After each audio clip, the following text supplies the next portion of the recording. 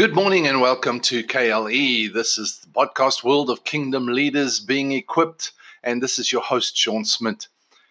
Welcome to Sunday. This is a Sunday morning and beautiful Sunday morning in Pennsylvania. We are grateful. We had a super storm last night, and we are grateful to have great weather today again. And we are breathing. Hey, if you're breathing, you are a miracle. Listen, and if you know Jesus as your Lord, your King, and your Savior of your life, then you are a miracle. Isn't that amazing? That is the greatest miracle that can ever take place, is that you are a new creature in Christ, restored, reconciled, redeemed to your Father. Isn't that amazing? You are a miracle today. And because you've opened your eyes, you're breathing, you're up on your feet, you are a miracle, and that means you have an assignment.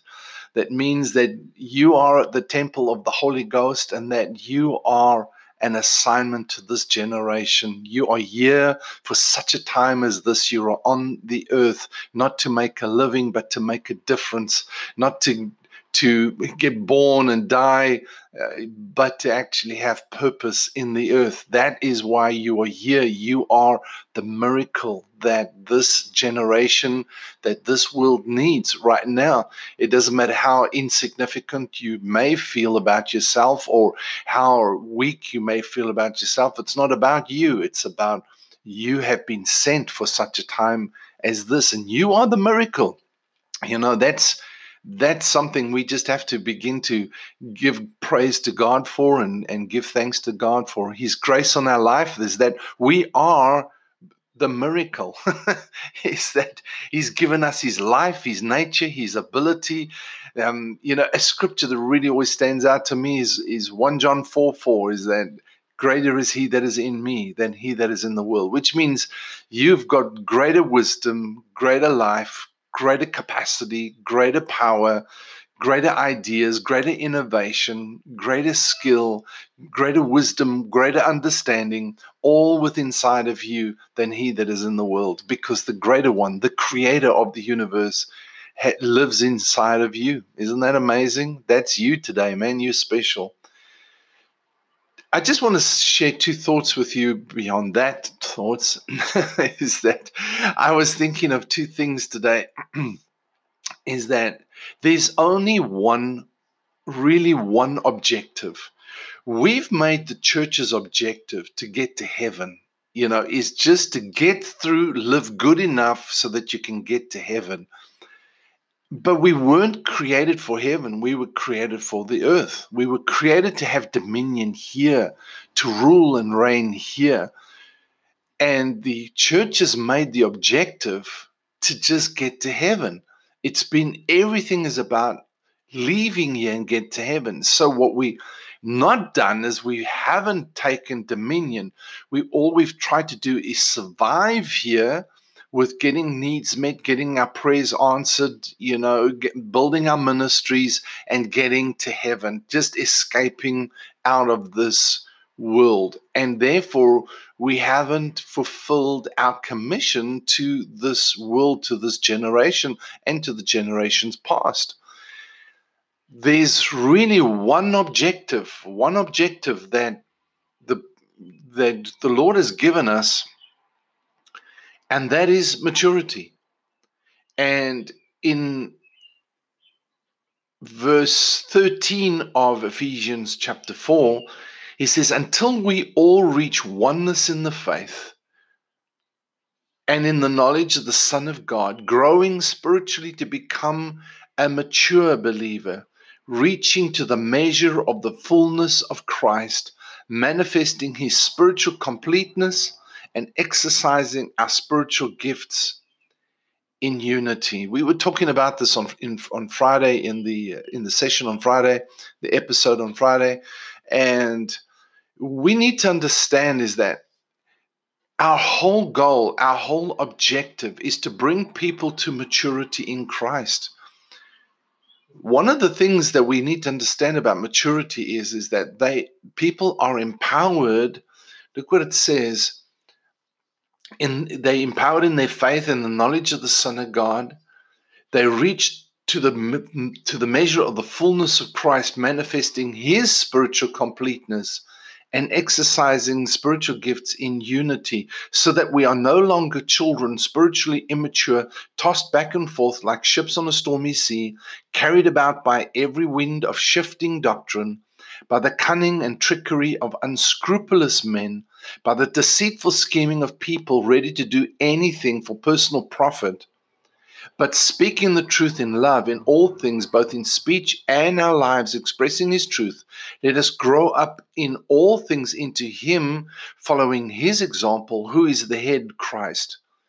Verse 16 says, from him the whole body, the church, in all its various parts, joined and knitted firmly together by what every joint supplies, when each part is working properly, causes the body to grow and mature, building itself up in unselfish love. The whole objective is maturity. Maturity is where we're empowered to, in fact, build ourselves up as the body of Christ in love. You are the temple of God. You are the building. And so you need to be built to the place of maturity. It's not dependent on men. It's dependent on you. It's dependent on your journey, on your growth. It's in you seeking and establishing yourself in God's kingdom and in God's ways, in God's righteousness, so that you become established in the word and in faith and in who he is and in who you are in him. You come to the place where you're able to share your gift with others and help them and develop them. Your gifting that you have is God's equipment to you to help and inspire and influence the world. That's what God's given you a gift for. It's not to make you important and puff you up, but it's so that you can bless the world, and that's part of maturity. That's part of growing up. One objective, maturity. Second thing that we need to understand is that there's only one process, and the process is making disciples. Unfortunately, we've reduced discipleship to a 10-week sausage-making machine, or maybe it's even 12 months. We think that if we can get people to a bunch of meetings, then we've actually attained discipleship. But I want to teach on Tuesday night about really what the word discipleship really means. Because when you understand what the word make disciples really means, it's so loaded. But today I just wanted to bring out the fact that there's one objective and one process. The process is discipleship. Discipleship to me contains three elements. It varies, okay? So it depends on the person, but three elements is engage, equip, and empower.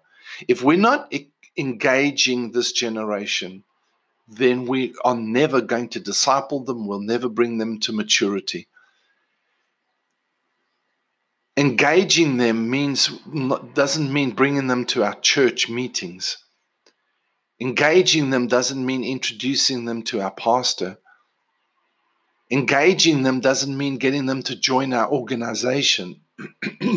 Excuse me.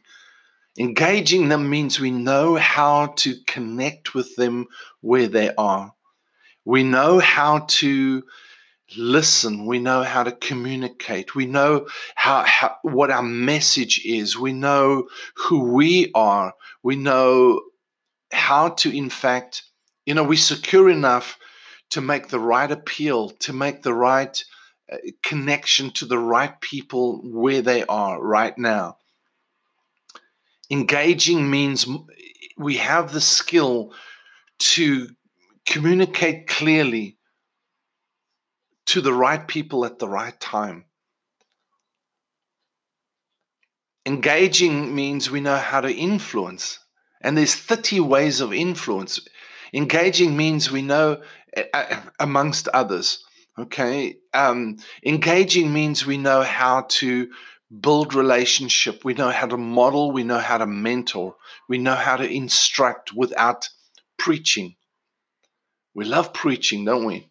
In the church. Equipping means we can help people discover their gifting. We can help people discover their assignment, their mandate, their purpose. We can help people discover who they are in Christ. We can help people discover their ability and their strength in who He is, discover their relationship, discover how to walk in things of the Spirit. And then empower means we raise and release. We can empower people, not have power over people, but empower them, not employ them, but deploy them, release them. Releasing takes tremendous security, because to release somebody, you've got to be secure enough to let them go. And the thing about it is that if you are not released, then you're not going to release others. If you're not empowered, you're not empowering others. And so that is the process that I see. But it's one process. One process, make disciples. One objective, bring to maturity. And those are the 2 points I wanted to share with you today. Nothing changes from that. That is still the focus of what the kingdom of God is about. Of course, when we're talking kingdom, there's a lot more. But I'm saying, just within the context of, if we simplify it down to, it's so simple, it's so easy. Really, if you just think on those lines, are you mature today? Are you developing and growing into maturity? Do you know what that means? Have you looked at those scriptures? Have you seen what the Bible teaches? What does it mean to be a perfect son of the Father? What does that mean? What does it mean to be conformed to the image of Christ? What does it mean to be transformed into His likeness, to be like Jesus? What does it mean to be to represent and reflect your Heavenly Father? What does that mean? What does that look like? What does it mean to be manifesting His spiritual completeness and exercising your spiritual gifts in unity? To no longer be children.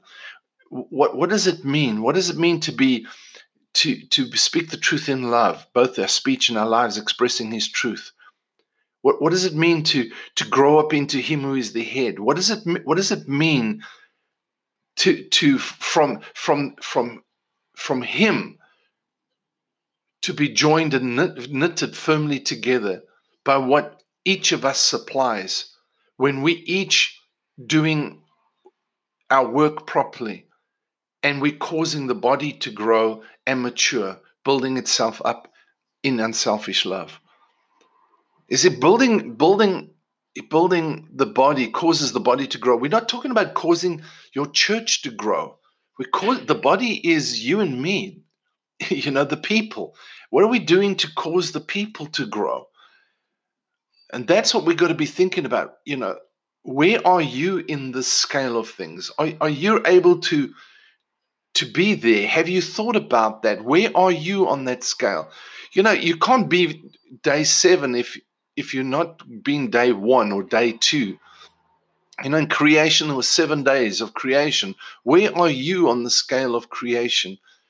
Don't try and be day 5 if you're day 1, but acknowledge your day 1 and say, I need to move to day 2, and begin to grow, begin to mature, begin to grow into the things, so that you become the maturity that this world needs right now, this generation, this nation, your nation needs right now, is for you to grow up and be the person. Even if you're a pastor, you're a teacher, you're whatever, a spiritual leader, an elder, have you really grown up? Are you really emotionally, and are you emotionally, are you spiritually mature enough? Have you grown up to the place? I've met elders, I've met pastors, I've met leaders who are still so immature. They do not know how to connect with people. They do not know how to engage people. They don't really know how to equip except by preaching and teaching. they don't know how to engage and equip and empower people on a very individual level. They don't know how to do it. We're so busy, we're so caught up in our worlds that we don't know how to do it. And so, where are you on the maturity scale? Where are you on the process? Do you know how to work the process of discipleship, where you are joined and knitted firmly together by what every joint supplies? That's what it is. That's what it is. So I just really thought, these 2 points really came to me today. One objective, bringing people to maturity. Number 2, one process that Jesus gave. He said, go into all the world and make disciples of all nations and ethnos, or communities, or cultures of every culture. Make disciples. So that is, it doesn't change. It hasn't changed. What are we doing? What are we doing about that? Don't you think that we'd see the church, the world, in a different place if we were really, really doing this? If this was our focus, every single one of us, if this was our focus. So I want to leave that thought with you today. And I pray that, that it'll really reflect upon your heart, that you will really consider this, meditate upon it, and be inspired to be that to this world right now. And share it. Let others think about this. It's not the information of it. It's just the thought that sort of challenges our thinking here a little bit. So share it out. Let's get it out there and let people be inspired to be more than just church members, church participants, but people that actually make a difference. All right. So this is from Sean. Thanks for being with me today. Until next time, God bless you.